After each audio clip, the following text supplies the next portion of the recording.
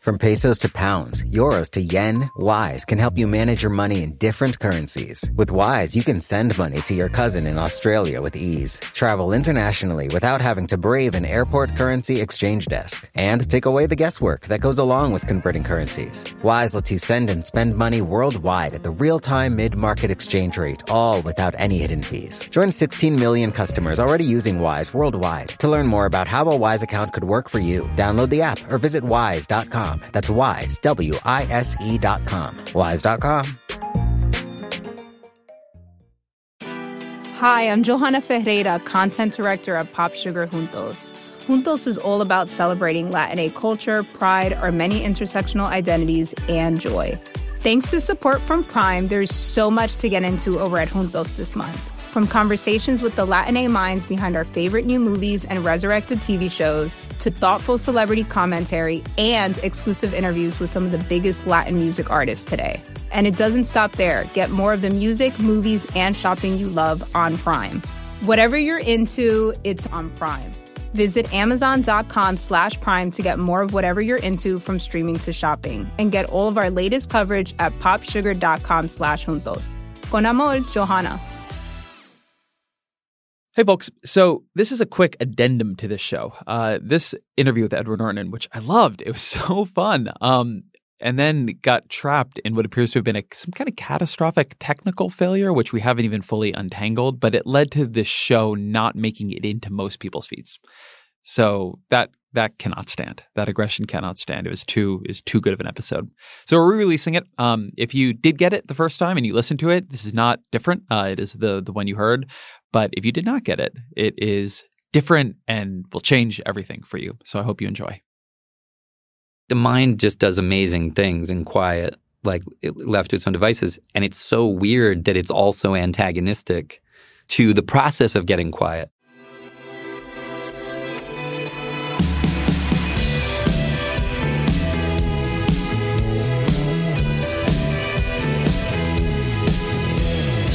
Hello, welcome to the Ezra Klein Show on the Vox Media Podcast Network. Let me get the announcements out of the way first. If you're not checking out Impeachment Explained, my every Saturday podcast about impeachment, I think you should. You can subscribe to it wherever you subscribe to your podcast, but I'm really happy with how it's going, actually. I think we're being able to dig into some parts of that story that need to be dug into. So I hope you come join us over there. But with that said, today's episode of the Ezra Klein Show, very much not about impeachment, is a bit different. We've got Edward Norton on the show. You may know Edward Norton from such films as Fight Club and American History X. But right now, he's got a new one coming out called Motherless Brooklyn. And you guys know I don't do actors all the time or even all that often on this show. But here's the thing. Motherless Brooklyn is one of my favorite books of all time. It is a book by Jonathan Lethem. It is amazing. I say this in the interview, but it is a book I read, I don't know, a decade ago now, more. And I think about a couple lines from it every month, maybe every 2 months. I can't say that for that many books. And in adapting it, Norton has changed it dramatically. He wrote the adaptation, he directs it, and he stars in it. So his fingerprints are really all over this one. And he's playing with ideas that are the very reason I loved the initial book so much and that I think made this really an amazing conversation for the show. Ideas about the mind, about Buddhism, about what happens when we can't control ourselves, about power, about race, about urban planning. There's a ton in here. And Norton himself is just like a fascinating polymathic guy. He's a startup investor in all kinds of things, ranging from like the big, like Uber, to he's the founder of a media analytics company, which is not something I would have expected from him. We have a great conversation about it. But so I wanted to do this one in particular, and it turned out just great. It was a total blast to talk to him, and I think you all are going to really enjoy it. As always, my email, EzraKleinShow@Vox.com. Again, EzraKleinShow@Vox.com. But here is Edward Norton. Edward Norton, welcome to the show. Thanks. So when did you first read Motherless Brooklyn? I read it in galleys before it came out. I'm going to date myself and it by noting that it was a Xerox. It was a Xerox copy. There had never been a PDF at that point, and so I had a clip-bound Xerox of the galleys of it. That's when I read it. So it had to have been late 98 or early 99, I would guess. How did you get a Xeroxed copy of it? Jonathan and I have mutual friends, and I was at a party in the Village in New York, and someone was like, oh yeah, we were talking about writers, and they said, oh yeah, Jonathan Lethem, he's friends with whoever. I said, yeah. They said, he has this new book coming out about a Tourettic detective who has to like use his crazy brain to solve the murder of his mentor and only friend. And I was like, you had me at Tourettic. But I chased it down. And I got a hold of it and read it. What'd you see in it when you read it? What was it about to you? And I should say, like, I love this book. Yeah. It's one of the rare books like I think about every month. Tell me if you relate to this analogy, because when I think about like A Catcher in the Rye and Holden Caulfield, it's like, why does that land in people so hard, right? It's because Holden is telling you his own story, and because Holden's telling you his story, you identify and empathize immediately. And then as you begin to catch on to the fact that he says a lot of stuff and then it's not exactly the way he describes it, the whole experience of the book is this one of like, you're laughing, you're wincing, you're inside Holden Caulfield's emotional life, right? And there just hadn't been that much that was like that. But that's how Motherless Brooklyn works as a novel. Like, it opens with, I'm messed up. Wind me up and you're going to see what happens. And here's the sad state of me. Here's what's crazy about it. Here's what's rough about it. Here's what's kind of beautiful about it. And on the end of page 1.5, you're like, I'm totally bought in. He does that thing that you're trying to do in movies and films and in songs, in books. It's the hook. It's like, what's the hook? The hook is like, you've not heard this before. You haven't heard this voice before. You haven't heard this kind of churning description of a fevered mind in this way. And then it all boils up in the first line is like, eat me, Bailey. You know what I mean? And you just like start to laugh. And it's like, he just gets you. He gets you inside into this intimacy. And then you think about the plot of the book, you can't really remember it. You just remember riding with Lionel. And that's what got me. Every month or couple of months since I read the book and whenever it came out, I've thought about one of the scenes at the Zendo where, and I'm blanking on the character's name now because it's been a minute, even though I reread it partially for this interview. But where she says she's cleaning and Lionel's like, oh, that sucks. She's like, no. In my sect, cleaning is a great honor. And for some reason, that lodged in my head as just like of all the mindfucky ideas in the book, that was the one that held for me. And Catcher in the Rye never meant anything to me at all. Like, I can never see anything of myself or really anyone else in that book. Like, somehow the guy just seemed to me like a jerk, Holden. But in this one, like, as an exploration of what people's minds are like, I was like, oh yeah, no, yeah. I see that. I mean, I could go on and on. Like, we got a lot of time. Yeah, no, but like, as an actor, I mean, I remember my mother saying to me, honey, you can't do that, when I would compulsively, despite myself, start mimicking the tone of people's voices, their accents, right?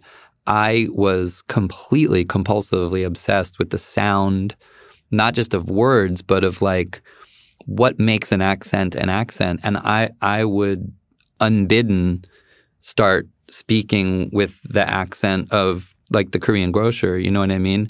Not in any way other than actually trying to assimilate, right? Like the thing of like trying to connect.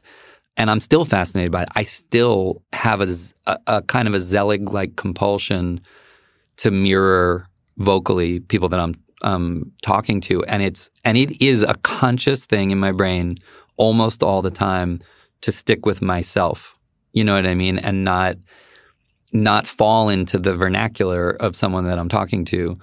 And there's so much in the book that describing his brain, the wordplay, to me, I used to like compulsively sort of take songs, change the lyrics to funny alternative versions. But if it wasn't the same number of syllables, like, then it was a cheat. And I think the brain is like dancing to its totally own. It's having its own conversations. While we're doing this now, we're both thinking other things. Mm-hmm. And that's what that book is about. And yes, his condition is an extreme one, the Tourette's. is more extreme in some ways. But as you read it, you're just going, oh my God, like I do this. I talk to myself this way in my head, or I get fixated on these things and they bubble and boil, and how do they find outlet? You know what I mean? I think it's one of the better like brain mind melds with a character. That's you mind meld with him, and the bit about Prince, the whole bit about music. So good when he's trying to pronounce Prince's symbol. Right. I mean, Letham's ability with language in that book is one of the most singularly impressive things I've ever seen. Yeah. Yeah, it's phenomenal. And the thing is that like when I read it, honestly, it was greed, like actor's greed. I was like, this is hard, great. He's a hot mess. He's funny. He's sad. He's smart. He's dysfunctional. He's like this basket of fantastic paradoxes. And how could you even haul that down into an exterior performance of it? How could you do that? Could you give the audience the inside and the outside at the same, you know what I mean? And there was no high-minded ambition to like expand on it or anything like that. It just was like purely, could I even do this? But at the same time, as we got talking about it, there does start to become this more analytic confrontation with the reality that the book is an extremely interior experience. And to your point, it's a linguistic experience of such density. That's not a film, right? That's a book. And the transposition of that into film and into a visual medium starts to create demands on it can't be the same thing. It just can't be the same thing because it has to open up. Even when you're talking about music, it's like you can't just hear him say that whole thing. You have to see a proxy version of that happen to him. You know what I mean? And that's when you start to get into like, well, what essence do we want to hold on? What's the distilled heart of the whole thing? And what are we going to allow ourselves to springboard away from into a different medium and a different art born of the same emotional core of this character? Yeah, I want to put a pin on that. How do you actually translate that to screen, and what can make it and what can't? But it seems to me that in the book, because a lot of it ends up taking place at a Zen Buddhist monastery, that what you have is this main character whose Tourette's is used as an external manifestation of the Buddhist idea of what the mind is doing all the time. Mm-hmm. And in your movie, you have this beautiful line. And I was looking in the book to see if it was in there, and I didn't find it. So maybe you wrote it. But where Lionel says, it's like a piece of my brain broke off and got a life of its own. It's joyriding me for fun. And obviously, it's a much more intense thing in Tourette's. But as a description of just what people's minds are doing all the time, if you are watching them at all, it's very powerful. It is the it's partially like, why is meditating hard? Yeah. Right? Because you're like, hey, shut up. I want quiet. I want to clear my mind. I'm not thinking right now. I'm trying. And it's like, yes, you are. Yes, you are. Yes, you are. We're thinking about this. We're thinking about that. It is. It's like you are having a conversation in your head, and the Buddhist concept of being the watcher, of standing to the side of your brain and watching it do its thing. That, and this is from the book, Bailey, the idea that his head calls him something else, so that when he's screaming, "Eat me, Bailey," he's not saying that. The anarchist in his brain is saying it to him and has named him Bailey. I mean, it's so great and bizarre, and it's like, it's the literalizing of a thing that's going on for people all the time. And to your point, I don't have pages and pages and pages of interior meditation to articulate these things. And so in the film, I have to find a scene in which it's organic for someone to be asking him what it's all about, and I have to put it across. I have to put it across in a way that's more distilled, right? So the depiction, or the way Lionel says, is me taking like, what do I take from the book in all its complexity, and finding another way of saying it. Do you have a mindfulness practice? Yeah. And it gets really hard when it's really ironic, because Like, did you ever read David Lynch's book about meditation? No. Called Catching the Big Fish? It's really interesting. He basically says that all of his most profound creative ideas only come from the stillness of reaching down really, really deep. And I think that's true. I think many, many, many things I've solved or come up with in sleep or in meditation, things have like emerged to me. And can you think of an example? The idea to ask Tom York to write a song for the movie, I got in half sleep, imagining really weirdly the character in a scene that is not anything to do with the movie, like on a beach or whatever. And I had this vision that like there was like Tom York was singing like a Nina Simone kind of a Billie Holiday kind of a ballad. The thing that almost woke me up was like Tom's voice is Lionel's musical voice. Like that's Tom's longing and his dissonance. That's Lionel. Like that Radiohead and Tom have that split, the heart longing, but the mental dissonance, the fracture and the jangle. You know what I mean? And that kind of came to me. What's really weird is that I sent him the script and I asked him about. I know we're jumping around, but he told me, he sent it to me very early in the morning, and he told me that it was a thing that kind of came in his head, feeling like it was out of the past. You know, that felt strangely out of the past to him. The script or his song? No, his song. And there was things in it that, you know, the daily battles was what he called it, which wasn't a line in the movie.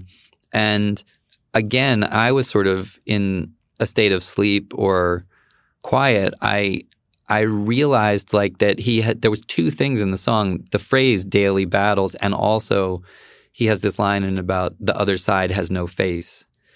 And I had been listening to it, and the song was making me very emotional. Like it was just triggering emotion in me.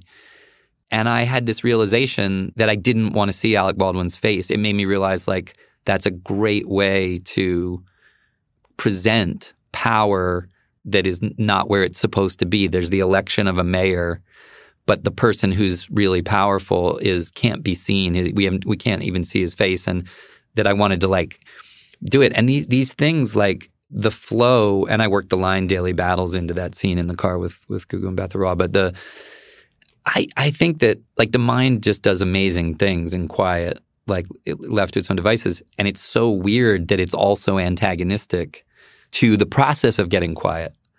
It's like there's not even two of you in there. There's like more than two. And one is like the anarchist who's like not letting you get quiet. But if you can get quiet, these other parts of the head start to like calmly sort things out and come up with ideas that aren't noisy. They're really like deep, you know? It's so weird. Like I was once on a retreat and, you get like 10 minutes to talk to the teachers a day. And I was complaining about this, that there was this part of my head that kept going on the same loop, like was yelling at me about the same thing. And I had this whole fun riff on it, like it's like a subroutine and a bureaucracy when the whole company has decided to go in a different direction. And it was like a great line. And everybody laughed, and because it was in this little group of people.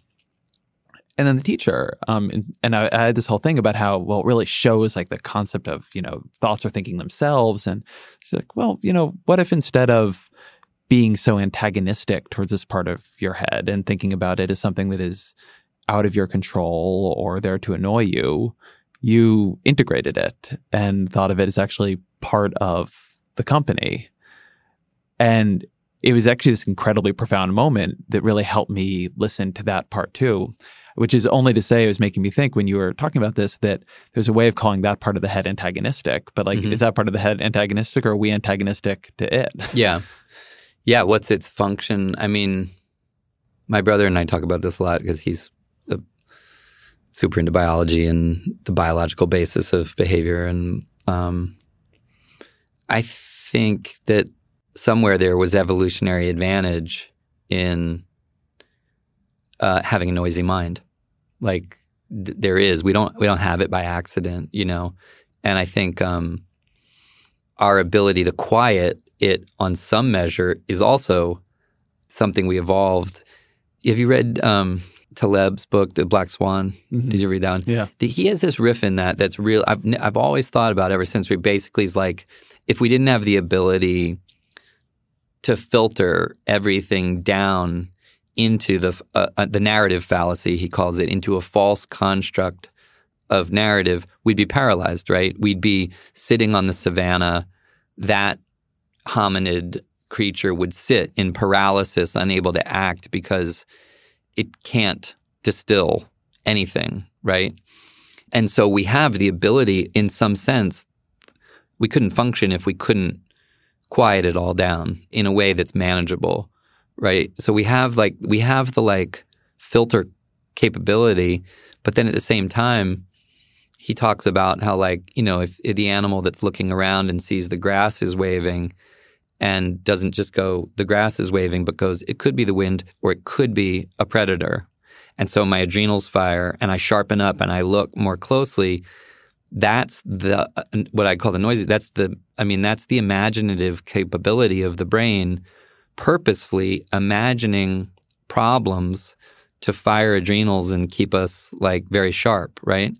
And that's like the part of us that won't shut up is like, well, I have a function here. I have a function. I'm supposed to keep you on your toes. I'm supposed to keep you a little bit on edge, a little bit stressed, because in a world that's threatening, that's good for you. We don't have so much of that around us anymore. So maybe it's that we're more antagonistic to it because we're not as closely connected to the like existential threat scenario that it was born out of. You know what I mean? Yeah. I haven't thought about it this way, and I'm not at all sure that what I'm about to say is correct. But it's funny, the way you put that. So when I came back from that retreat, it took me about 2 days till I could drive safely. To drive safely? Drive safely, because just the visual input was too intense. Like everything was a lot brighter. And I would get much more distracted. There's a particular street in Oakland that has these trees that basically interlock over the street. And it's beautiful. I've always thought it's beautiful. But it was so beautiful that I realized I had to like put this down. And we talk about it as quieting, right? Why can't you make the mind be quiet? But what you're actually doing is quieting part of the mind so you can make a lot of other senses a lot louder, right? I mean, if you think about what a lot of Buddhist practice is, it is focusing on sensation. Mm-hmm. It is, if you're doing open-eyed work, being actually able to look at what you're looking at, hear what you're hearing, feel the way your body is sitting. What you're hearing has always worked the best for me, by the way. Just, I totally agree. And I find the eyes closed but open ears as a way of quieting the mind by just going. It's. I don't know why that always works the best for me. It's so funny. I find the open awareness stuff very difficult, actually. But it's all to say that we think about it as quieting, but it might be that what that part of the mind is doing is crowding out. That you can't take in that much information all the time, right? I mean, I was thinking about your blowing grass on the savannah example. And it's like, if you're just sitting there being like, that is amazing. Mm-hmm. Every blade of grass is like, you can't get anything done. Like, put aside whether it's like being on mushrooms. Yeah, exactly. And so that there's a real way in which stories are a way of just filtering information. And we're not quieting things down. We're making them much louder when you do that, in the same way that psychedelics makes things much louder, make sensation much louder.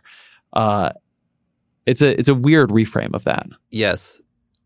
And I think like the reason Motherless Brooklyn's so pleasurable, and the reason I think it connects it over into films and stuff, like Stanley Kowalski in A Streetcar Named Desire is like a distillation of hyper-masculinity, right? He's Tennessee Williams, who cared a lot about sensitivity versus brutality, personifying what he viewed as like, you know, sort of primitive male brutality, right? And Blanche Dubois is the sensitivity of the feminine that he related to and that in his world he saw broken a lot. Travis Bickle is like a pretty out there, or at least at the time seemed pretty out there as a character.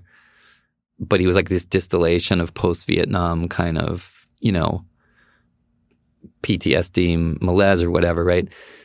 But a lot of times, like, the force of a great performance can take something archetypal and pull it down into being really shockingly real, right? And what I think is everything Lionel, I think the reason Lionel grabs in the book and was compelling to me to say, like, can you make this character work as an externally realized thing, not just a voice in the head, is that he's heightened. His problems are everything we're saying is that within him is something that happens to everybody. It's the voices in the head. It's the uncontrolled parts of the brain that loop and demand and want to shout and are noisy figuratively or literally, and that solve a lot of shit for us, but is just we're at war with, like, we have a constant push-pull relationship with our own head, right? But he's that fully externalized. Oh, that's so interesting. And that's why, yeah. and so he's us, but he's an extremely heightened version of us. And that way we're allowed to laugh and we're allowed to wince and everything because we don't have Tourette syndrome, but we get it. We get it, right? And he is us. And to me, it's like, well, but can you do that without it? Can you actually perform that without it seeming ridiculous? Like, come on. Like, this isn't a person. This is an indicated thing.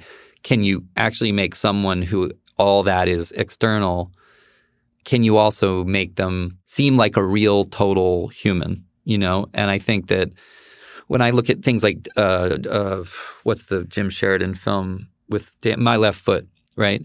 Like Christy Brown was this great artist and poet with cerebral palsy, I assume. And it's like a great performance, right? But it's not a great performance because he convincingly assays the physical condition that he had. It's a great performance because he's a real son of a bitch. He's lusty. He's funny. And he has to grow up too. It's like he doesn't get a pass on his evolution as a person in the story just because of that, right? He's not ennobled because he's got that condition. He still has to get somewhere. And that's why it's great. I think that's a good point to stop for a quick break. We will be right back. Support for the Gray Area comes from Mint Mobile. When you hear secret sauce, maybe you think of the mysterious ingredient in your favorite burger. Or perhaps it's your grandmother's terrifying meatloaf, which somehow seemed to secrete sauce. But from now on, when you hear secret sauce, I want you to think about Mint Mobile. Their secret is that they only sell wireless service online. That means they can cut the cost of retail stores and pass those savings directly to you. By switching to Mint Mobile, you can get 3 months of premium wireless service for $15 a month.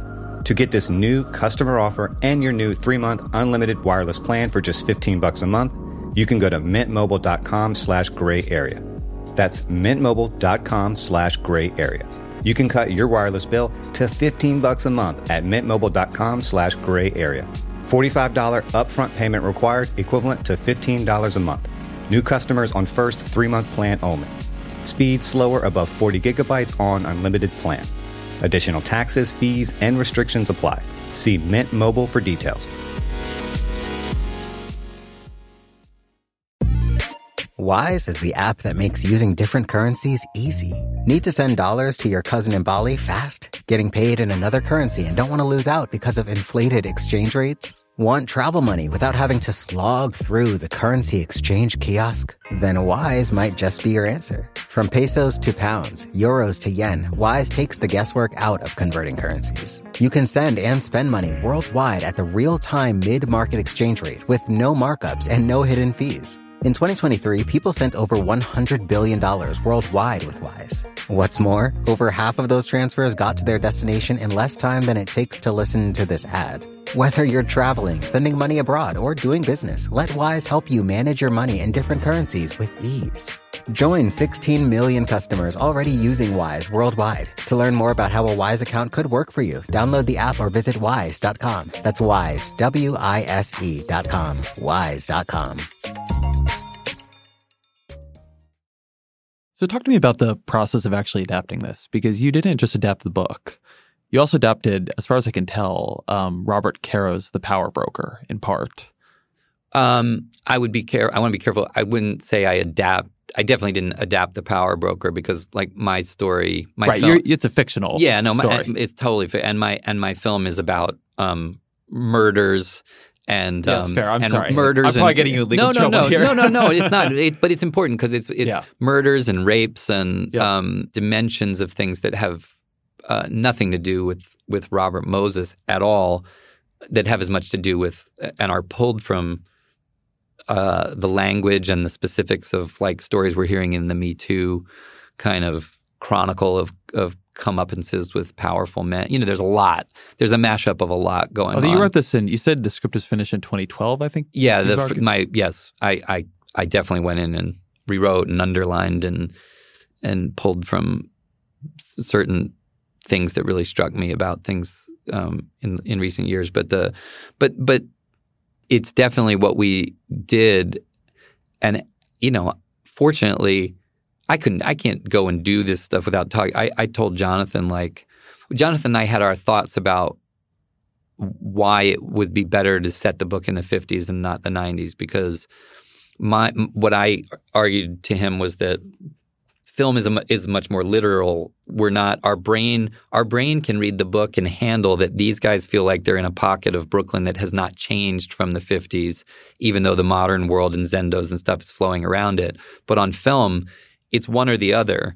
They're either wearing fedoras and they're acting like 50s gumshoes, or they're not. And if they are and they're in the modern world, that can look like irony. You ever see the movie Brick? Brick, yeah, sure. Yeah. It's a funny, like, counterpoint on that. Yes. Not as a contradiction, but I never really thought about this. But no, it's a noir. It's a noir. It's not a noir. It's a gumshoe. It's a high school detective movie. But it really forces you in a way I never thought about till you said that. There's a constant dissonance, which is enjoyable. The movie leads into it, but you didn't want that constant dissonance. No, because dissonance or irony. And I have one, irony can be super fun. Pulp Fiction is super fun. The Blues Brothers is super fun. Like retro cool, like self-conscious, hip stuff. But it's distancing. It's a slice of armor against actual vulnerability. Because if you're ironic, then you can't be hurt, right? If you're ironic, like it's not. And I think that the thing I essentially said to Jonathan was, if this thing is ironic, then it's got a lot of wink, wink. And I don't think Lionel's pain is as real. I think he's more of a figure of ironic amusement. But I didn't like that idea. I liked the idea of Lionel played straight, and the empathy for Lionel's real empathy that has dimensions, that acknowledges that it's funny sometimes. He thinks it's funny sometimes.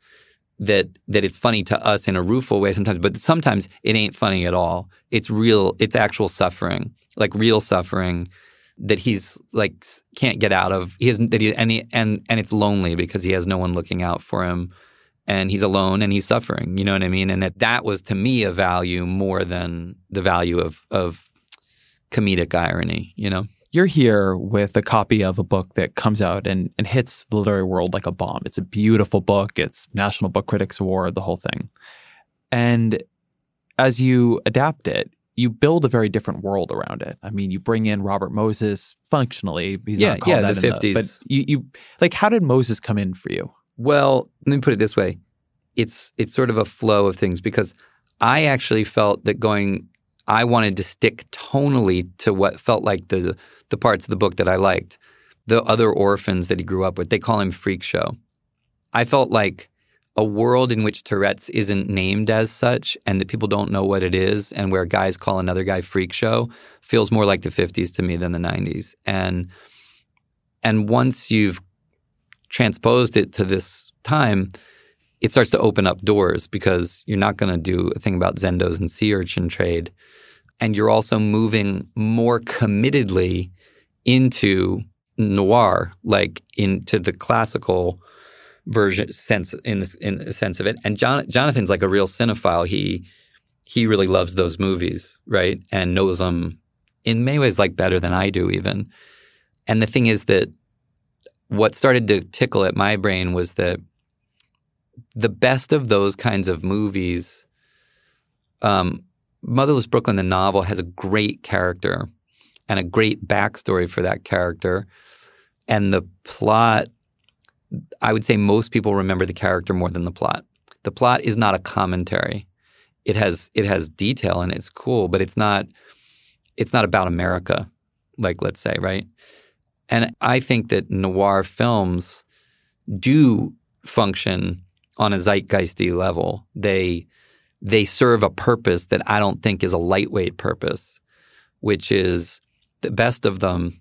They say there's a narrative of American life that we all invest in and buy into and we're proud of in some measure, and we're on cruise control, assuming it's running the way it's supposed to.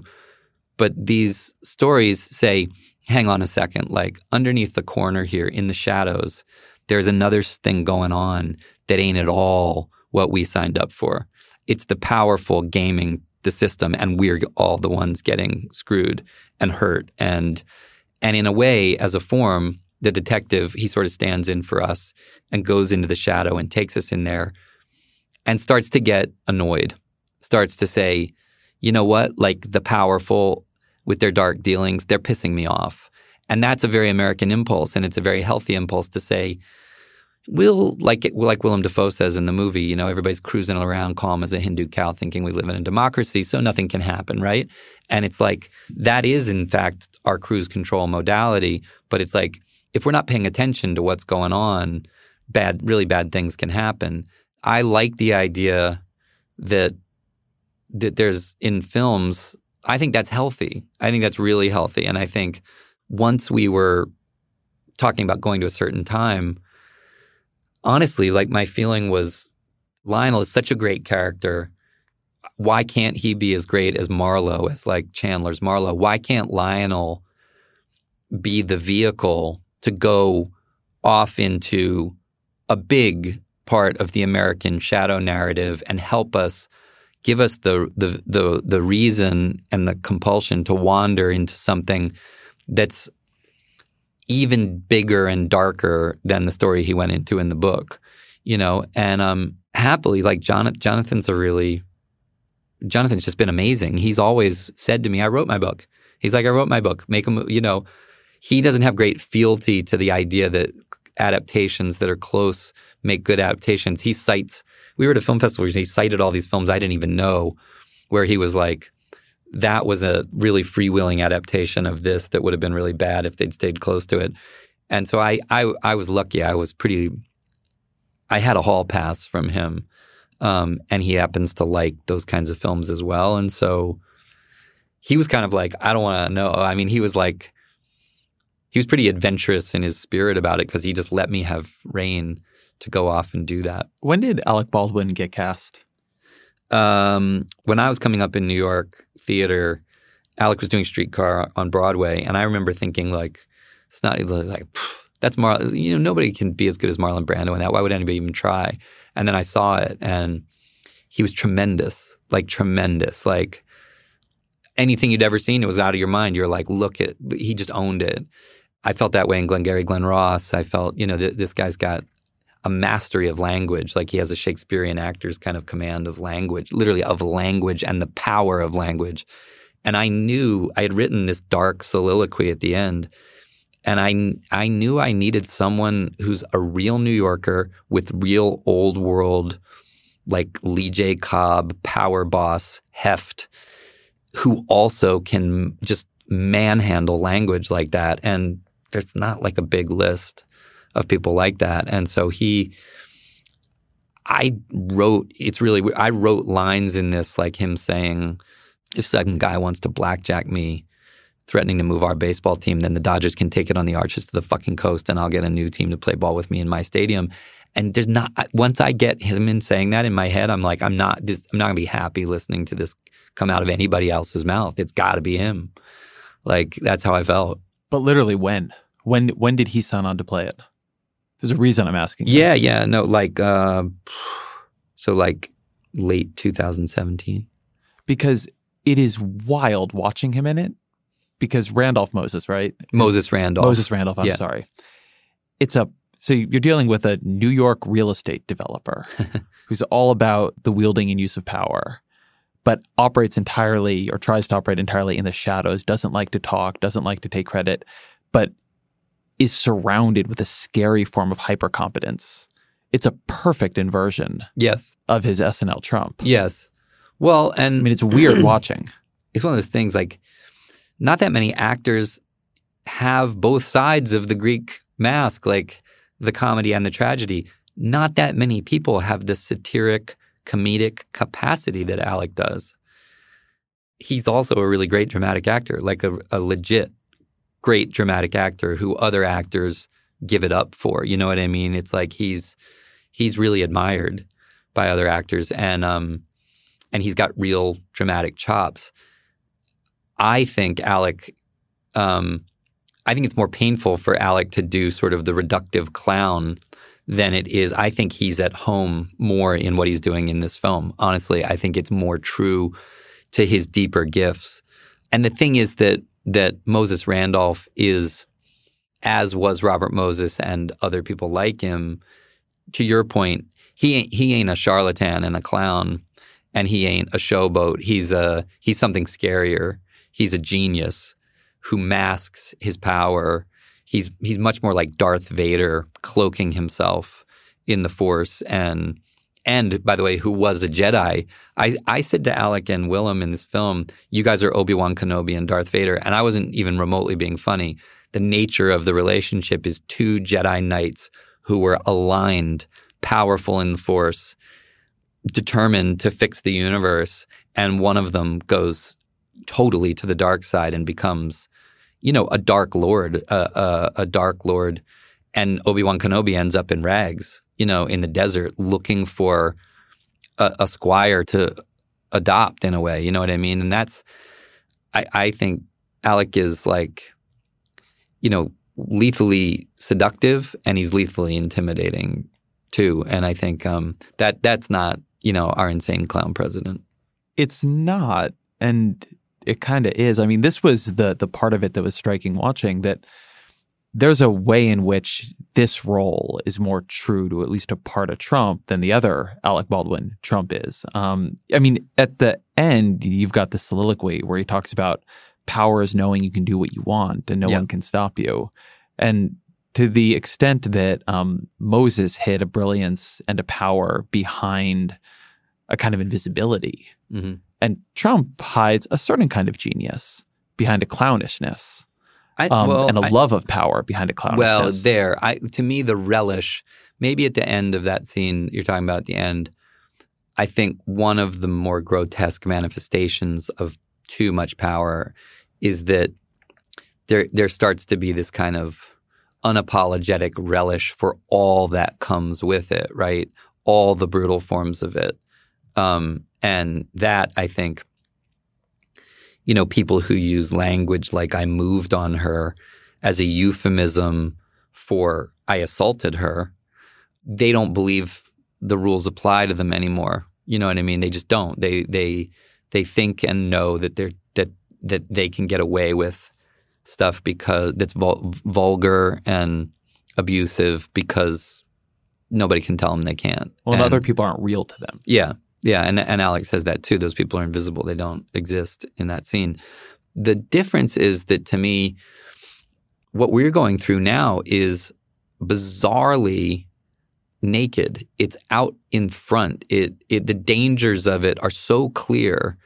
And in a lot of ways, what noir to me is, and what the real Robert Moses and what this literary kind of version of him that we've created in this film, it's in many ways more dangerous because it's like when people can't see what's going on in America, we're supposed to be able to see where we are supposed to put the power where we think we've invested it in our reps, right? That's the idea. We have the power and we give it to our proxies.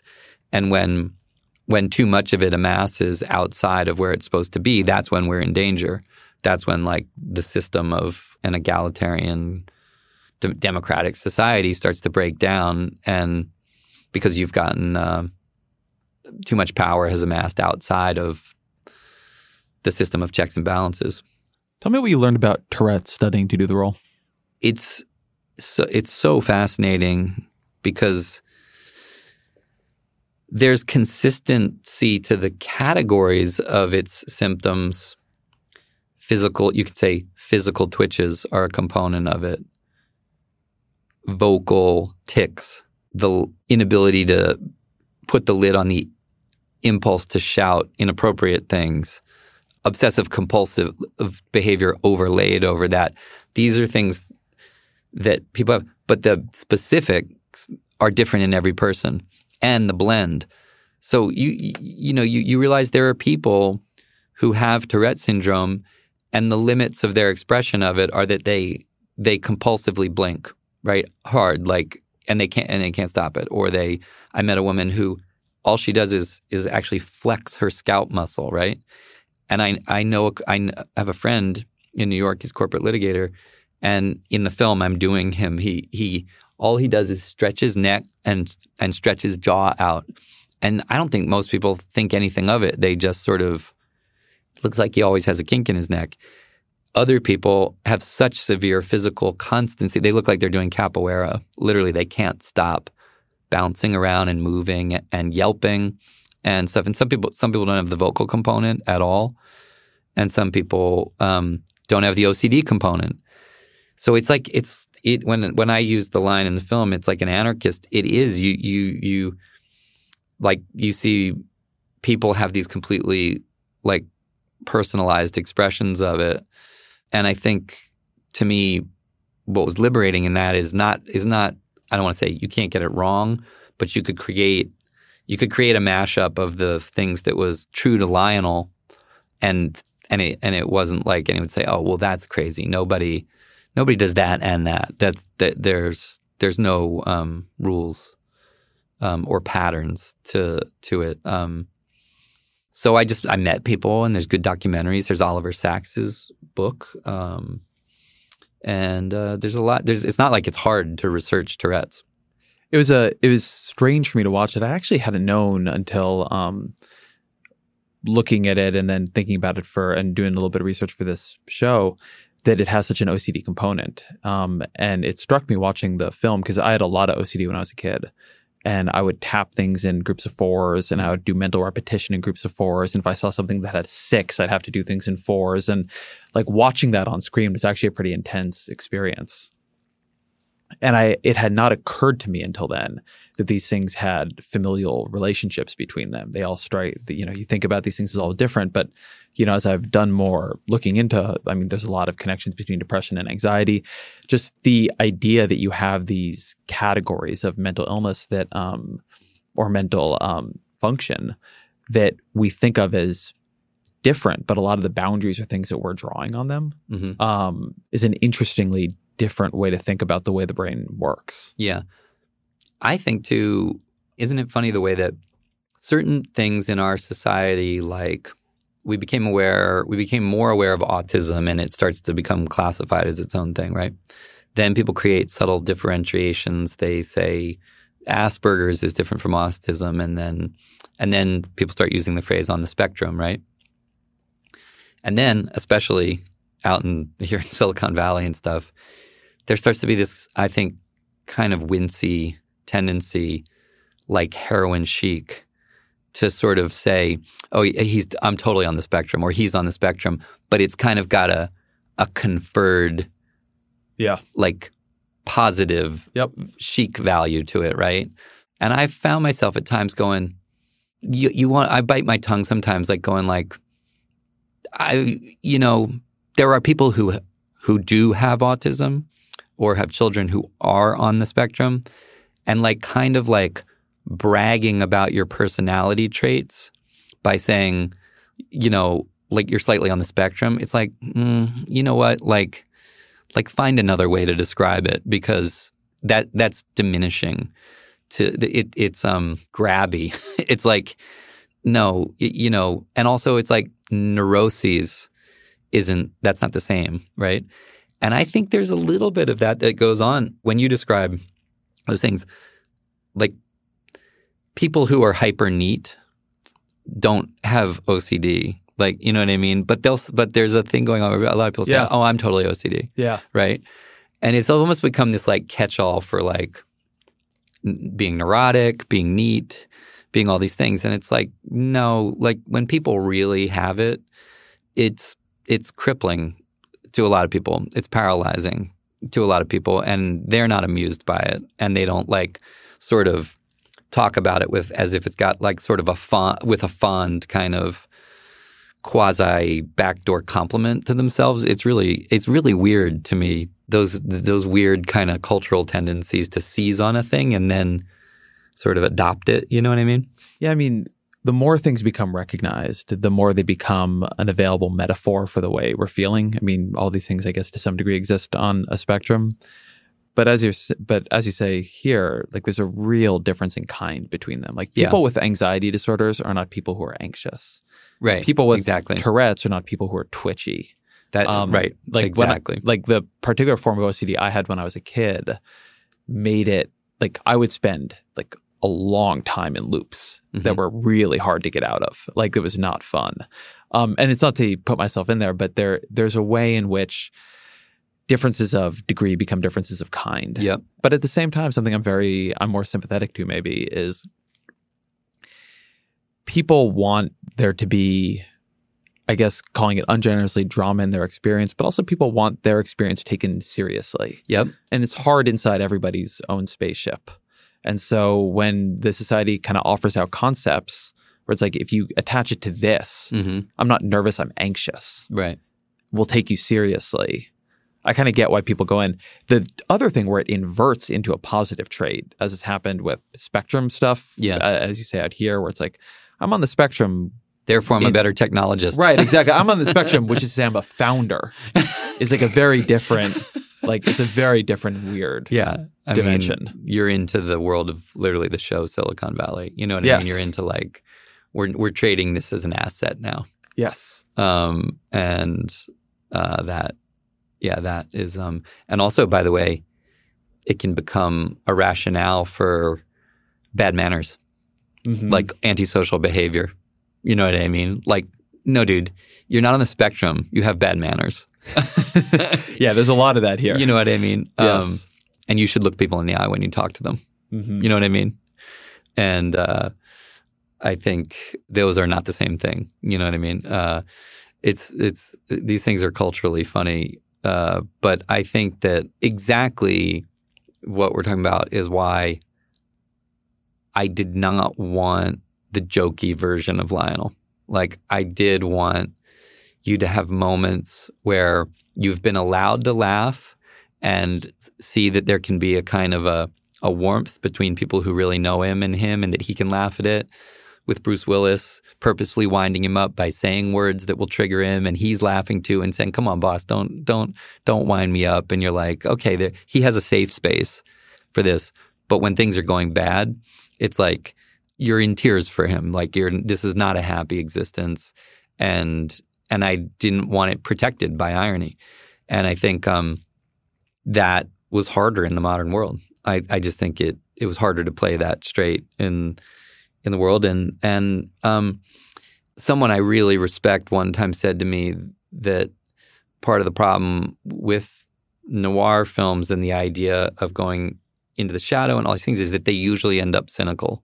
You know, they usually come to a cynical conclusion, which is, yup, there is power that has no face. And when you contend with it, Faye Dunaway will get a bullet in the eye and will be dead on the steering wheel, and you will be going, do as little as possible. I should have done as, like that is a dark, dark, dark view. It's like, yup, California is actually owned by people who ripped off everybody else by faking droughts and stealing water and building fortunes, and they raped their daughters, and you better not mess with them. You know what I mean? Because the way of the world is that these people win. And I sort of felt that if you can see that a person who's afflicted and lonely and has a pretty legitimate reason to say, hey, my problems are such you can't ask me to be a hero too. You know what I mean? If that person can kind of grasp what's going on and realize, like, I don't want to be one of the people who looks the other way, and the heroic people around me are not my boss. They're not my friends. They're this, woman fighting for social justice despite the fact that she encounters racism on a daily basis. They're this guy who's given up his whole fucking life to protect people. That's who I want to be like, and I'm going to take responsibility for getting off the fence and getting into it. Then you can sort of like take like noir and kind of like convert its potence, convert what it concludes. You know what I mean? You can kind of like say, well, who are we going to call heroic? Are we going to call like powerful bullies, heroic? And like right now we've got this perverse romance with that idea again. I think it's kind of shocking to me to see how many people are willing to essentially like stomp their feet and go crazy for unapologetic bullying assertions. You know what I mean? It's like, and it's like if you're in a cultural argument again about like, do we like get a hard-on for like loudmouths and bullies and we want to be like them, or do we care? Do we admire people who find the bandwidth to care about other people?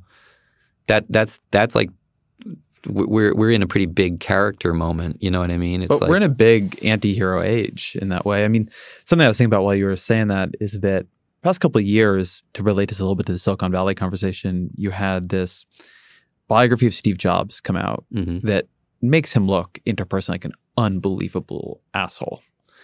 But it also makes him this hero, right? Like, yeah, I mean, he might have left a trail of wreckage in the lives of the people closest to him, but he made the iPhone.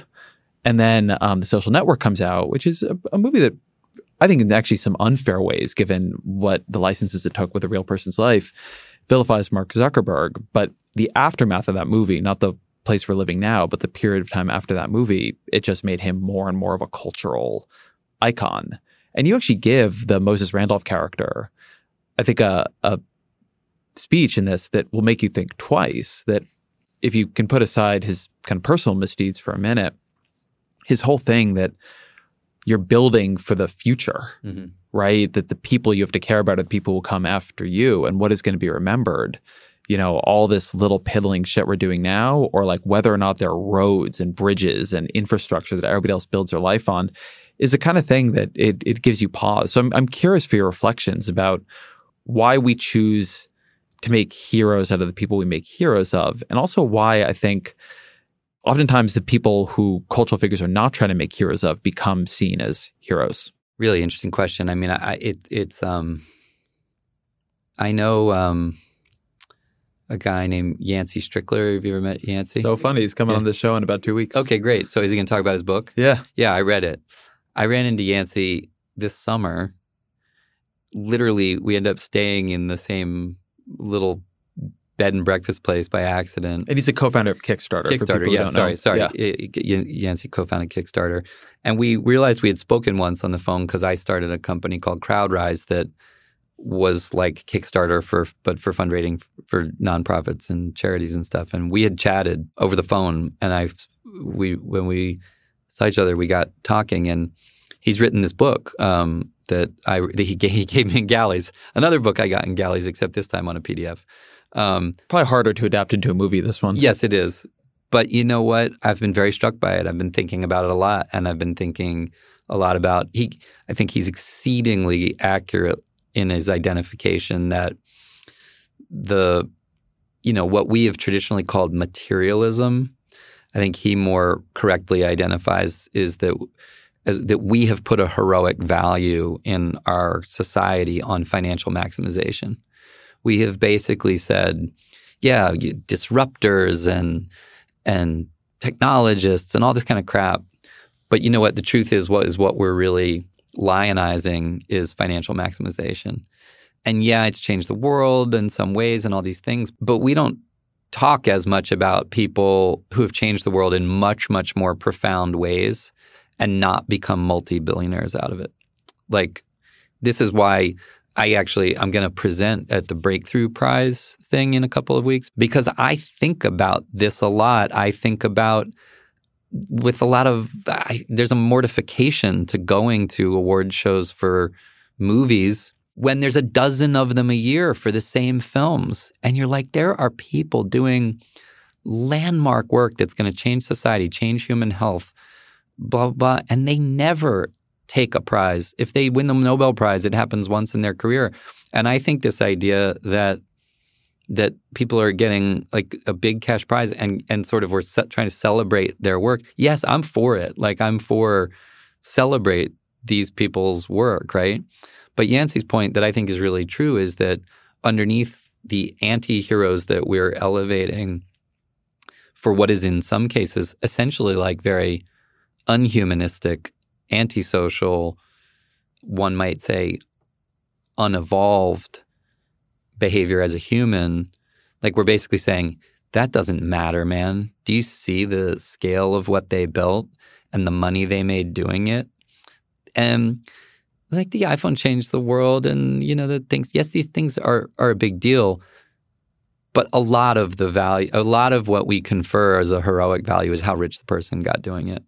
And the funny thing is that whether it's don't do evil, don't be evil, or all these kinds of things, the thing is that it goes back to like Jack Nicholson in Chinatown saying to John Huston, how much is enough? At what point does financial maximization, how much more of it do you need? And it's one of the things I admire about what Yancey and those guys did. They took their company, they could have sold that company for multi-billion dollars and they turned it into a B Corp and said, we're never selling it and it's never going public. It has a mission-driven life and our investors who support it are going to get it paid out in dividends. And, and a lot of people go, they blew that. You know what I mean? It's like such an admirable decision, but we don't tend in our culture to make heroes out of people who have a service-driven mentality. There's a Taoist line I think about a lot, which is what difference between success and failure? And oftentimes when I'll read these biographies or look at these people's lives, I would think that that success was so unpleasant. What happened in their families. I remember actually watching the sort of famous Elon Musk Joe Rogan interview where I think it was a little crazy that people got so worked up about Elon Musk smoking pot, but there was this very interesting moment in it earlier where Rogan is sort of lionizing him. And it's like, you're like a real life Tony Stark. I mean, and Musk says, yeah, but I can't turn it off. It's like, you don't want to be me. Like I can't turn any of this off. And that was like an interesting moment of real honesty and like a pretty powerful moment because like, I see this a lot. I mean, my background is in political reporting. And so I know a lot of politicians pretty well. I mean, there are some who have kept a balance, but mostly I will look at their lives and like see them like jetting back and forth and never being able to be with their families and spending all these time with like sycophants and fundraising and the amount of fighting they did to become a U.S. senator, right? And like the amount of triumph on that night. Yeah. And then the lived reality of that life every other day. Yeah. Or to be in the House and be one of 435. And it's like, you're a big deal when you go home. The couple days a week you're allowed to be home. And then you're running around and, to card, dealership openings and so on. Just the number of people who seem to me to achieve a kind of success society will credit as success because there's a lot of money or there's prestige. And it's a ripping failure in their life. Like what it takes from them is something they'll never get back. It's just something I try to reflect on a lot. I mean, forget U.S. senators. It's like there's an interview that I read with the Dalai Lama where they ask him, like, selfishly, is there anything he wants for himself? And he said that he just wants to have a period where he can be a monk. And he said, I want to go to a cave and lick my wounds like an animal before I die. Ooh. And I think that's like what you're saying, it's like even the Dalai Lama, whose work is not the grasping and clawing of politically craven ambition or money or anything. He's, truly is like moving in the world to spread compassion and to think in a serious way about the value of contemplative life and all such things, he's still exhausted. He's still, you're still sensing from him the desire to have quiet where he's allowed to be alone, his own basic self. And I went, ooh, like when I read that, I was like, wow, he's given a lot.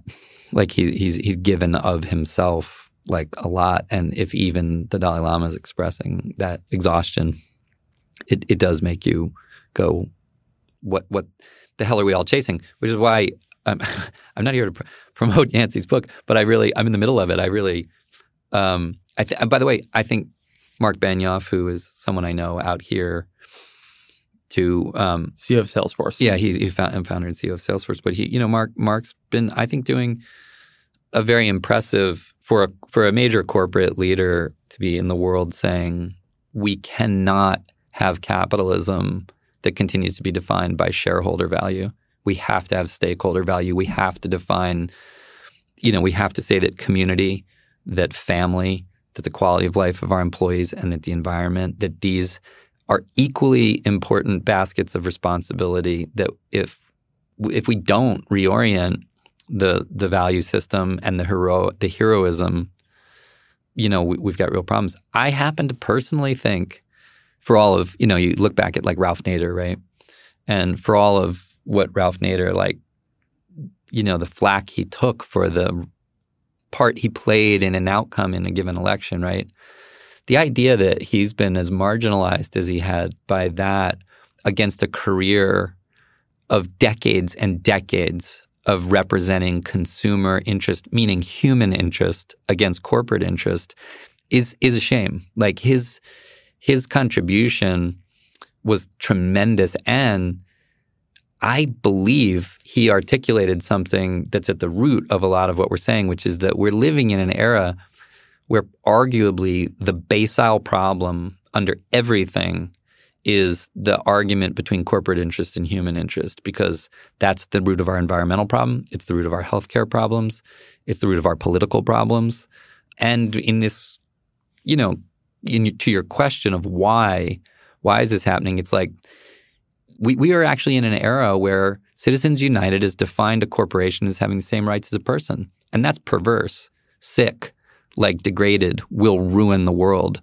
And we have essentially institutionalized it. And in a world where there's no such thing as a corporation. Corporation is a virtual reality construct that we have allowed, and that literally we license. We license them. They exist by fiat from us. And this notion that they have the same rights as us is absurd and obscene. And to the degree that we want to solve any of these problems, we've got to elevate human interest over corporate interest. We have to take back, or else we're headed for Skynet, literally. The Matrix, copper tops, and I think that's embedded in this film. To me, it's like that idea when we talk again about the idea of what it's in Tom's song. Tom wrote in the song Daily Battles, the other side has no face. It really struck me. It's that is what it feels like. That is what is so terrifying, is this idea of a matrix of power around us that, in Genghis Khan's era, you knew where it was.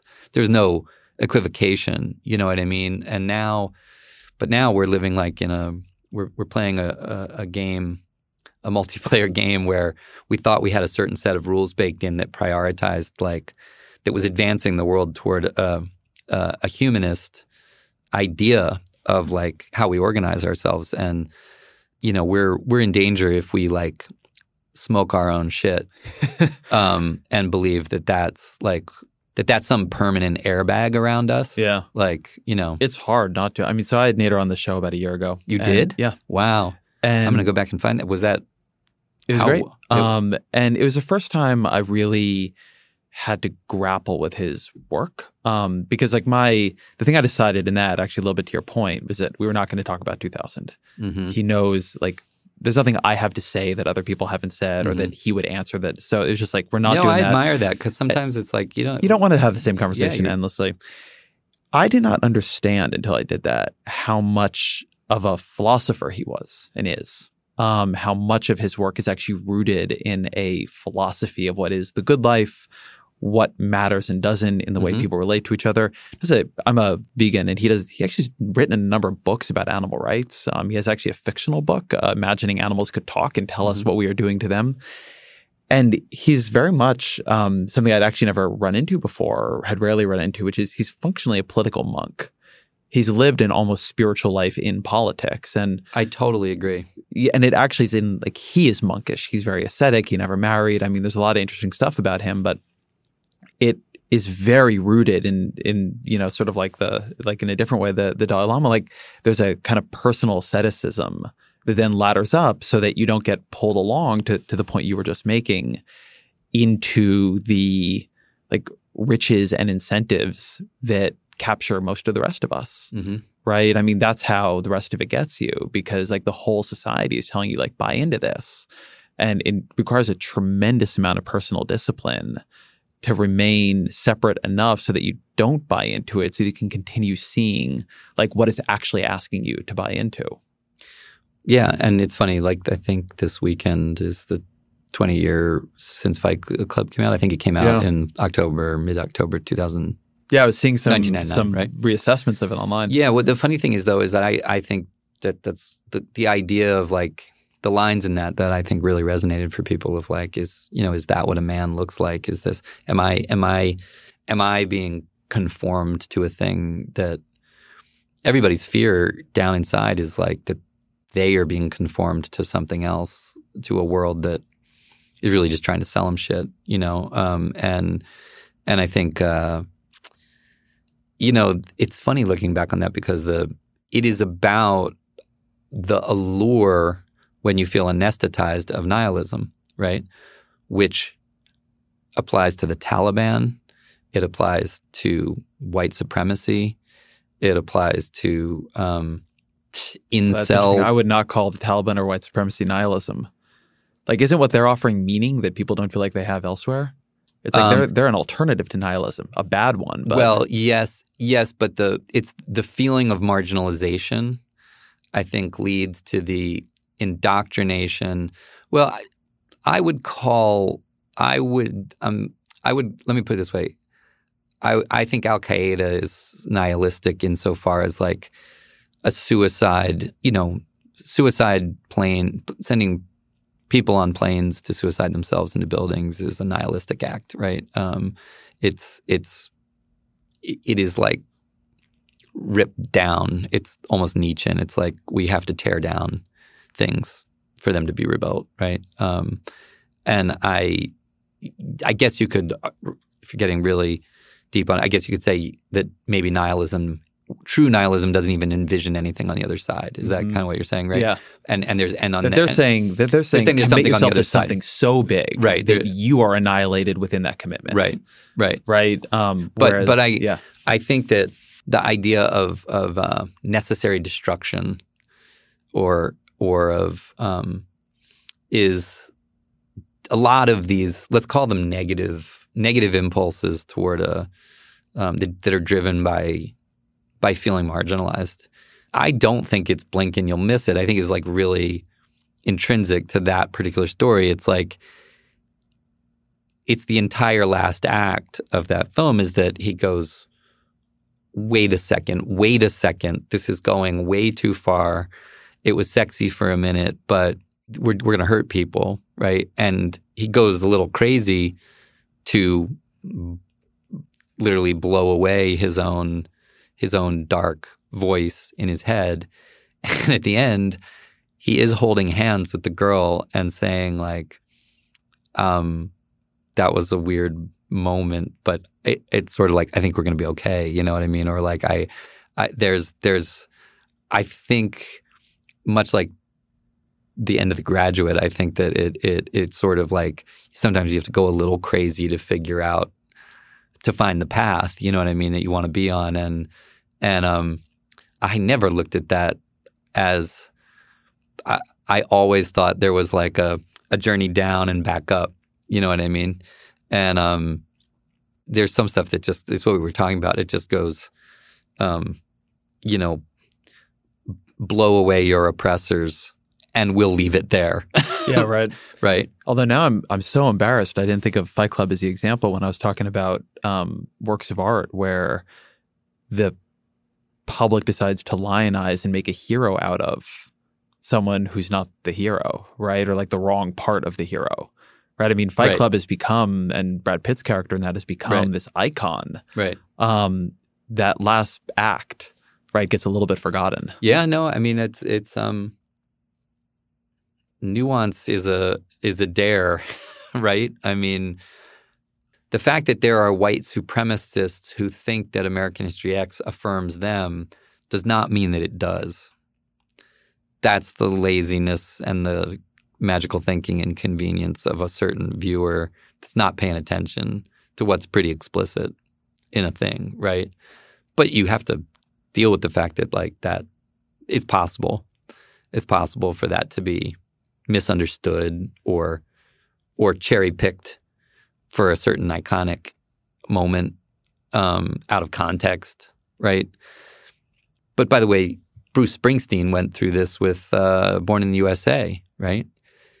There's no question about whether Born in the USA is a patriotic song or a soldier's protest song. It's a soldier's protest song. It's about abandonment of people who have served and the emptiness of it and all of it. But because it had a rousing, chorus, fucking Ronald Reagan goes out and tries to claim it. And Bruce was like, I have to stop singing this goddamn song because these guys are co-opting it and taking it away from me. And now when he plays it as a dirge. He doesn't. If you see it in like the way he did it on Broadway, it's dark as hell, and there's no mistaking what it's about. So you run that risk. I mean, you run that risk when there's nuance in a thing. People who are not being nuanced can misuse or misread. But I don't think that's an argument for not trying to. No, I wouldn't make that. I wouldn't take the argument to there. Yeah. One thing, though, that is interesting about those two movies is that they're American History X and Fight Club is those are movies that are real touchstones for people now, not just in the sense of lionization, but actually in the sense of trying to understand, right? White supremacists have had a powerful, at least cultural comeback in a certain way. And the, snowflake masculinity, the feeling of white men being pushed to the margins and sort of having an eruption of aggression and like a re-engagement of a certain kind of, I don't want to call it I call it toxic masculinity as a reaction. I think they're both considered almost like canonical explanations. I'm curious, given that you inhabited those mindsets for those roles, like long before that moved from fringe to mainstream, if it's changed or influenced how you see some of that Donald Trump or Jordan Peterson or some of the movements that we, alt-right or any of it that you see coming up. I'm not equating those with each other, but they all have strands of those films in them. Mm-hmm. Yeah, I mean, so does the Joker. So does Joker. I saw someone describe that the Joker is like triumph of the will for the incel community. That's amazing. Which is provocative. It's challenging. I mean, it's like, well, if you have a confidence not only in what the intention was, but in looking at the thing objectively, even from the present, that there's a hard to miss message in a thing. I mean, what you're saying is, in a way, well, what do you do about the people who are missing the message? No, I'm actually asking it differently. Not in terms of people missing the message of those movies, but more in terms of those. I think the power of those movies, putting aside the people who lionize them, the power of those movies now is that they seem to be early in reflecting a repressed emotional experience that has burst forward. Mm-hmm, mm-hmm. And that now, like if you made one of them now, it would seem too on the nose. But having made them then, yes, in terms of delivering a kind of empathy or understanding for some of the cultural drivers that we're living through now, I'm curious if it taught you anything or made you reflect on anything. Well, American History X is interesting because David McKenna, who wrote it, and I as we worked on it together for a long time, trying to we were driven. He wrote this very atmospheric kind of genre thing, and if I brought something to it, I think it was that I came to him and said, David, I think unintentionally you've sketched what's actually kind of like an American Macbeth or Othello. You've got the armature here of a much more of something that I think is more classical than you think it is. And we talked a lot about that and kind of came together around the idea that if we stripped away stuff that was originally in it about drug dealing and all this kind of stuff and boiled it down, that what it was really about was like anger being a force that destroys you. That if you cannot release anger, if anger dominates you, it doesn't matter how smart you are, it doesn't how much you love your family, it doesn't matter what a great leader you could have been, it will destroy your life. And to approach it like very much, I don't want to sound really academic, but like the idea, the Shakespearean, the Greek idea of the tragic flaw, right? Of like, so that you get a prescriptive story where an audience gets it, right? Gets that he couldn't release his rage was misdirected and it destroyed his life, right? And the fact that so in a way it was like that was the thing, and then the vehicle was, well, what kind of rage is around? Okay, race hate, xenophobia, these things which weren't not present in 1998, but they certainly like weren't as naked and open in the mainstream as they are now. And to us, like the skinhead thing, it seemed like, well, this is wild because it's marginal. It feels marginal. It's in the margins. It's got kind of a warrior ethos, a misdirected warrior ethos to it. And we felt like it was the kind of thing also that literally lent itself to transformation. You could see someone going from this back to being more empathetic and more human and all these things. But I think we just were on that one, we were interested in just the really basic idea of the corrosive effect of anger, right? Not so much toxic masculinity, and not even really the feeling of feeling thwarted in the way that a lot of what we're talking about has to do in feeling thwarted, men feeling emasculated, men feeling thing. I think this was more like, this is a person he's had a loss in his life. He's lost his father, and he's aiming his anger at the wrong targets, and he's let racism and rage become his defining thing. And what's just so disturbing looking back on that is not anything like, I think it was on target, and I think it was emotionally archetypal in good, powerful ways. I think the large majority. The film got used in Amnesty International screenings about healing and stuff like that. I don't think on the whole that film was misinterpreted. I think it was. Yeah, I think that's right.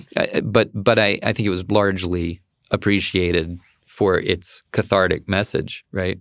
But what's amazing is to see the degree to which it's not like those things became more marginal; they became more mainstream.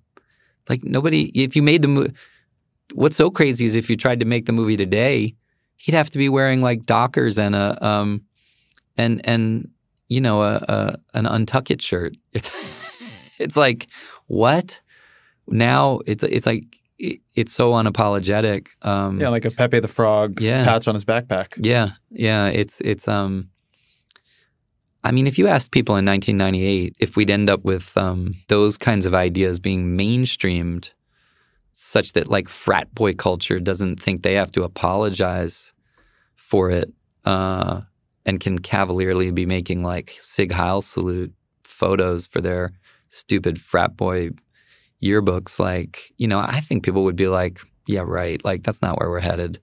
It's rather astonishing. I think the snapback we're experiencing, the notion that people talk about American exceptionalism. I think one of the things they don't talk about is just that we think we think, well, we elected Barack Obama twice. We are the shining city on the hill. We are moving forward into, these things. And it's like finding out like the snapback to the realization that I don't think anything close to a majority, but something like 25-30% of this country is willing to like get really, really friggin' excited about a bully, braggart phony, you know what I mean? Because he gives them license for their ugliest versions of themselves. Like it's like there's the anarchist in our heads and in our it's disconcerting. Right? I mean the split personalities are everywhere. Yeah. I hate when people talk about what kind of country we are. It's like we're a lot of things, like all at the same time. Yeah, exactly. I know. And this is what I'm saying. The idea that we've entertained to ourselves, the distribution of personality types and everything here is radically more different than anywhere else is a fantasy. Yeah. I don't think that it's, I mean, and this gets around to sort of that, like noir, let's say. There's things that also do have to be acknowledged, though, which is that you can make commentary in this country in safety. You can contend with these things openly in ways that in a lot of parts of the world you can't. We would have to slip a lot farther to really be on par with what progressive humanists in Russia or China or Hungary are dealing with. Those people are fighting much harder fights, much, much, much harder fights for basic freedoms of expression than we are. And in some sense, like that's why it's worth taking a stab to me at films that get at these things, in some measure, because it is an opportunity to say, like, we need to pay attention. We got to keep paying attention. There's politicians who can be ringing the bell. There's filmmakers who can be ringing the bell. There's podcasts. There's like, we need consciousness. Like we need. You're welcome, everybody. Yeah, exactly. No, but we need everybody. We need lawyers doing it. We don't need Xanax and high fructose corn syrup. We really don't. And I do think we get a lot in popular entertainment that is not so subtly essentially saying, let us put this into your vein, make you check out. We'll show you other people saving the world. We'll sell you some expensive sugar while you're doing it. We'll anesthetize you and pretty much encourage your passivity, except that we do want you to go out and buy a version of what you saw here, et cetera. This is not like helping. This is not helping. It's not creating like an enlightened populace, and it's not creating like a generation of activists. It's not creating. I think Avatar is a tremendous piece of work. I really do, because I think it essentially creates a mythic value system around integration with nature versus industrial extraction. And for a lot of kids who watched that movie, they were like, I don't want to cut down a tree. I want to be a Na'vi. I don't want to be I want any part of that. You know what I mean? And that's powerful. He's making like 4 more of those right now, right? And by the way, I can tell you firsthand, like Jim doesn't need the money. Jim ain't trying to financially maximize. He wants to continue to indoctrinate around the idea that there is like mythic heroism in care for environment, and the destruction of environment is going to send us literally into a living hell. And I think, and I admire that. All right, let's take a quick break right here, and then we'll be right back. Support for this podcast comes from Constant Contact. If you're a business owner, you already know that it's really, really hard to cut through the noise of everyday life. If you want to connect with your customers, you need to break through the noise. You need Constant Contact. Constant Contact is a marketing platform that makes it easy to reach new audiences, grow your customer list, and connect over email, text, social media, and more. Whether you're a marketing guru or just learning the ropes, Constant Contact offers writing assistance tools and automation features that make it simple to say the right thing at the right time. So get going and start growing your business today with a free trial at ConstantContact.com. Just go to ConstantContact.com right now. Constant Contact, helping the small stand tall. ConstantContact.com. Hey, this is Scott Galloway, author, professor, entrepreneur, and most importantly, host of the Prop G podcast. We got a special series running on right now called The Future of Work, where I answer all your questions on, surprise, the future of work. Questions including, what are we missing when we work remotely? Or how do we handle work-life balance when a major opportunity comes knocking? From the provocative to the technical, we're offering insights you won't want to miss. So tune in to The Future of Work, a Prop G Pod special sponsored by Canva. You can find it on the Prop G Pod wherever you get your podcasts.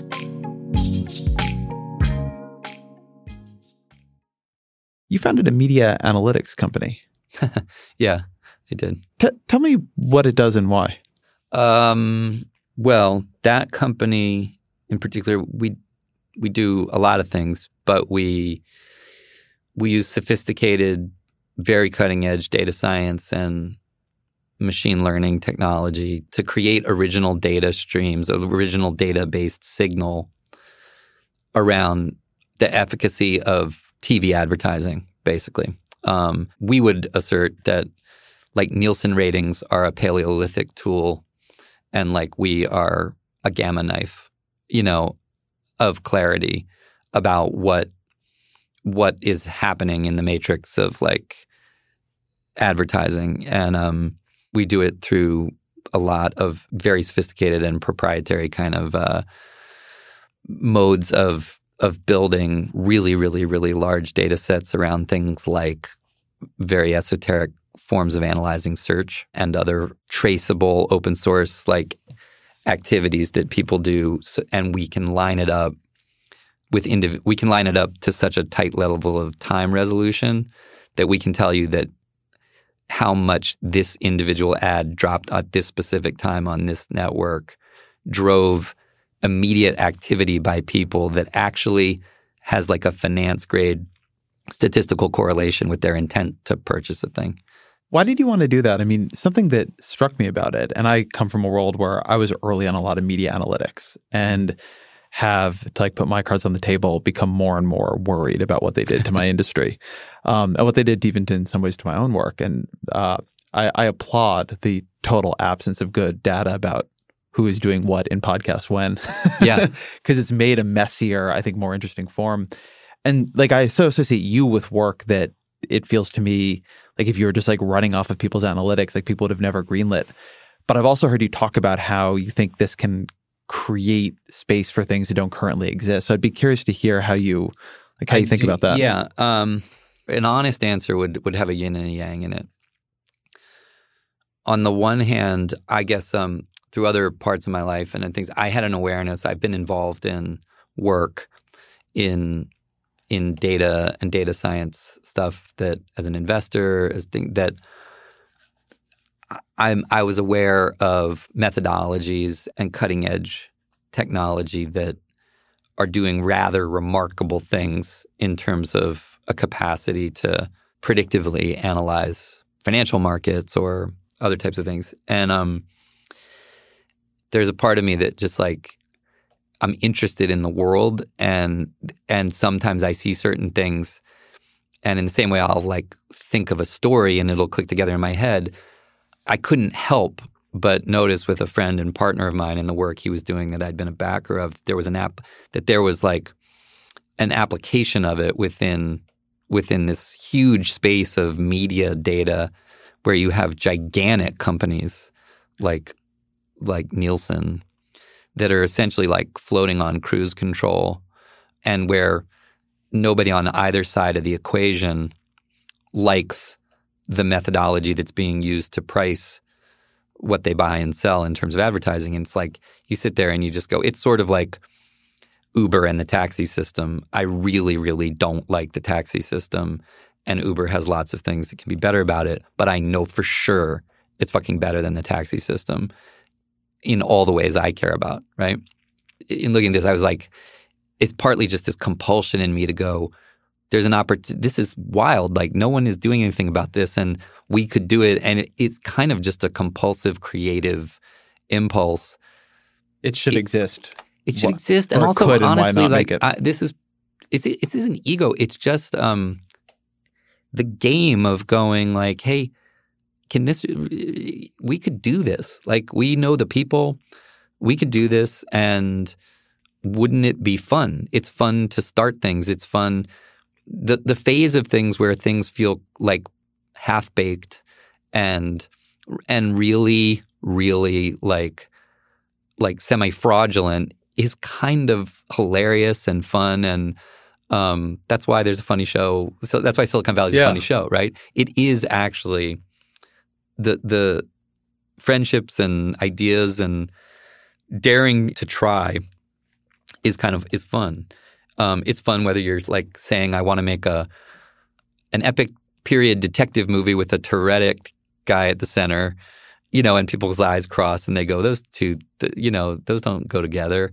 Or like, hey, there's this whole thing where like we could take this thing you've been doing and we could measure this better, and wouldn't it be really crazy to prove that you can do much better than these big things that are out there that nobody likes, right? And some of it is just the pure kind of like dare of it in a way in me. And also, honestly, I'm not immune to the same things that we were talking about in Yancey's book. Part of me goes, like, Nielsen is worth, $16 billion market cap or something on a crappy product that nobody likes. It's like, even a small piece of that, like, I could do a lot of good in the world with there's a lot of things I would like. I'd like to fund a lot of really cool environmental and theater company work and all this stuff. And I just sort of go, it is a little bit that thing of, I will say, not so much for myself, but there's a lot of good I feel like I could do in the world if I got paid off for building a data company and selling it, right?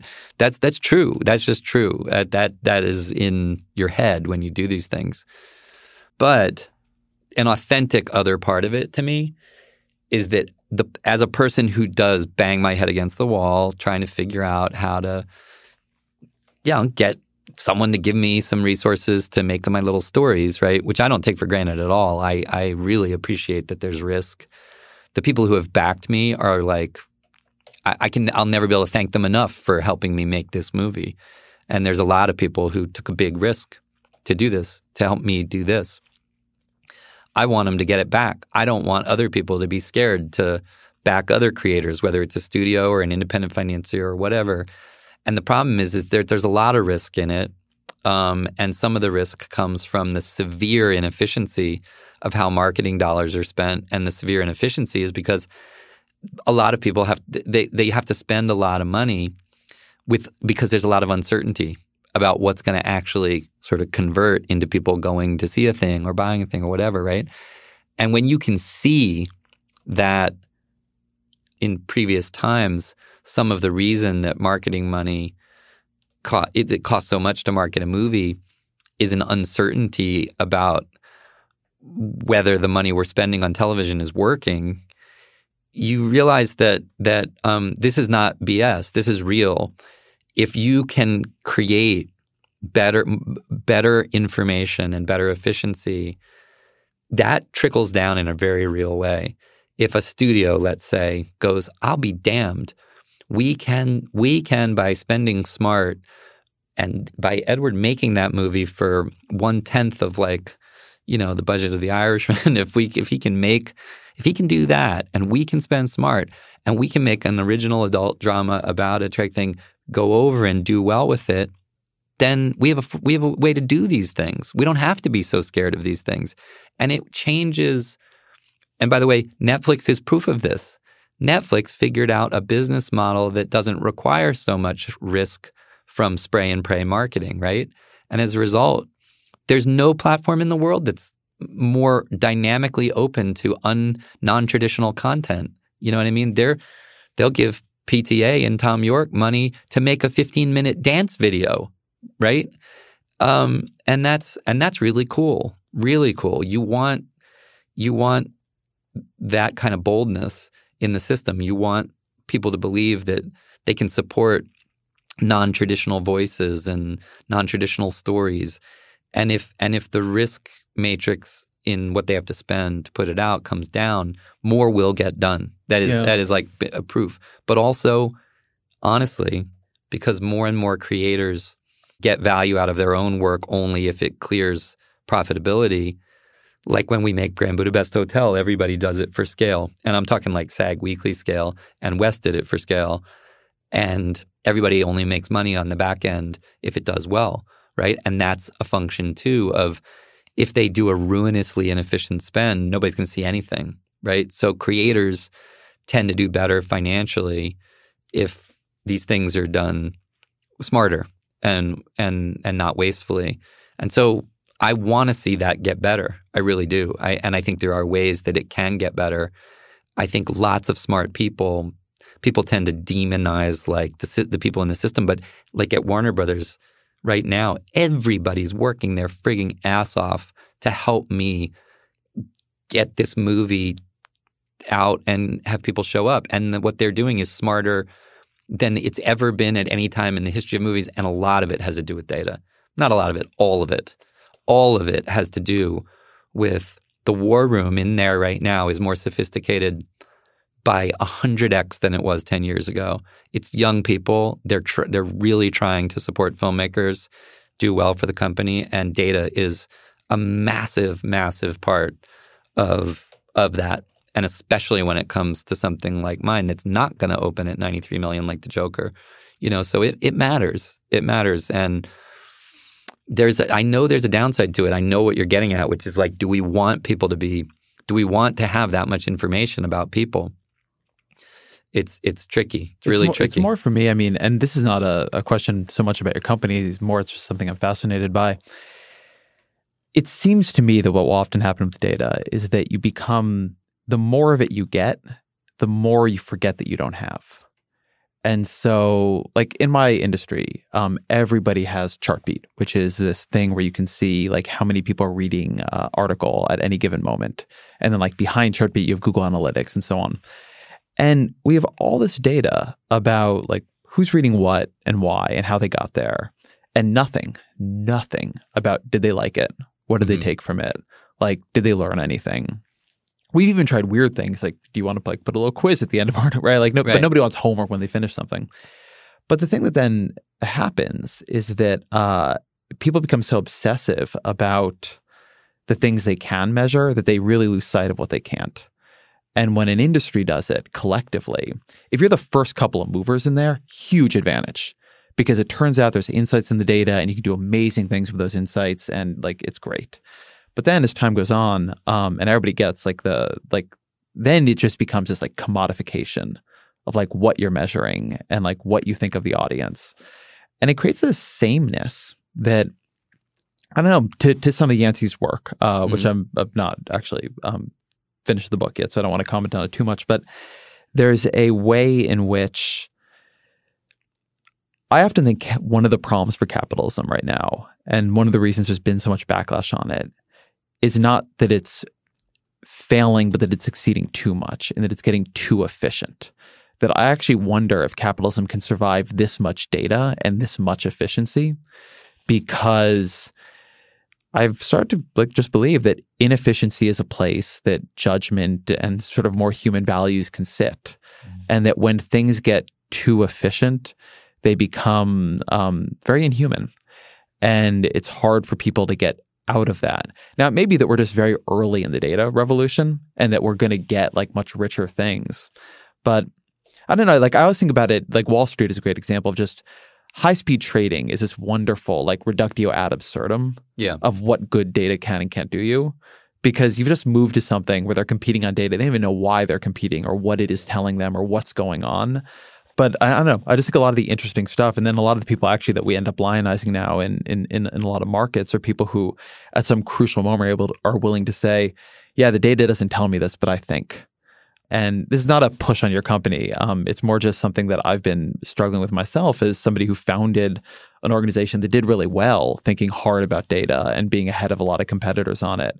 And, now when I look at some of our dysfunctions, not just for Vox, but for media in general, I root them in that like we overinterpreted things or interpreted them correctly, but then like everybody in the industry ran down that path, and now we kind of all look back and like, well, shit. Yeah. Like it all got too fast and it got a little too crazy. Some of, I think, the political system and situation we see around us is a result. It is, not to keep taking back to movies, but I think everything you're saying is it's like why The Matrix is an authentically great movie, in my view. I really mean it. Yeah. I just rewatched it the other night, actually.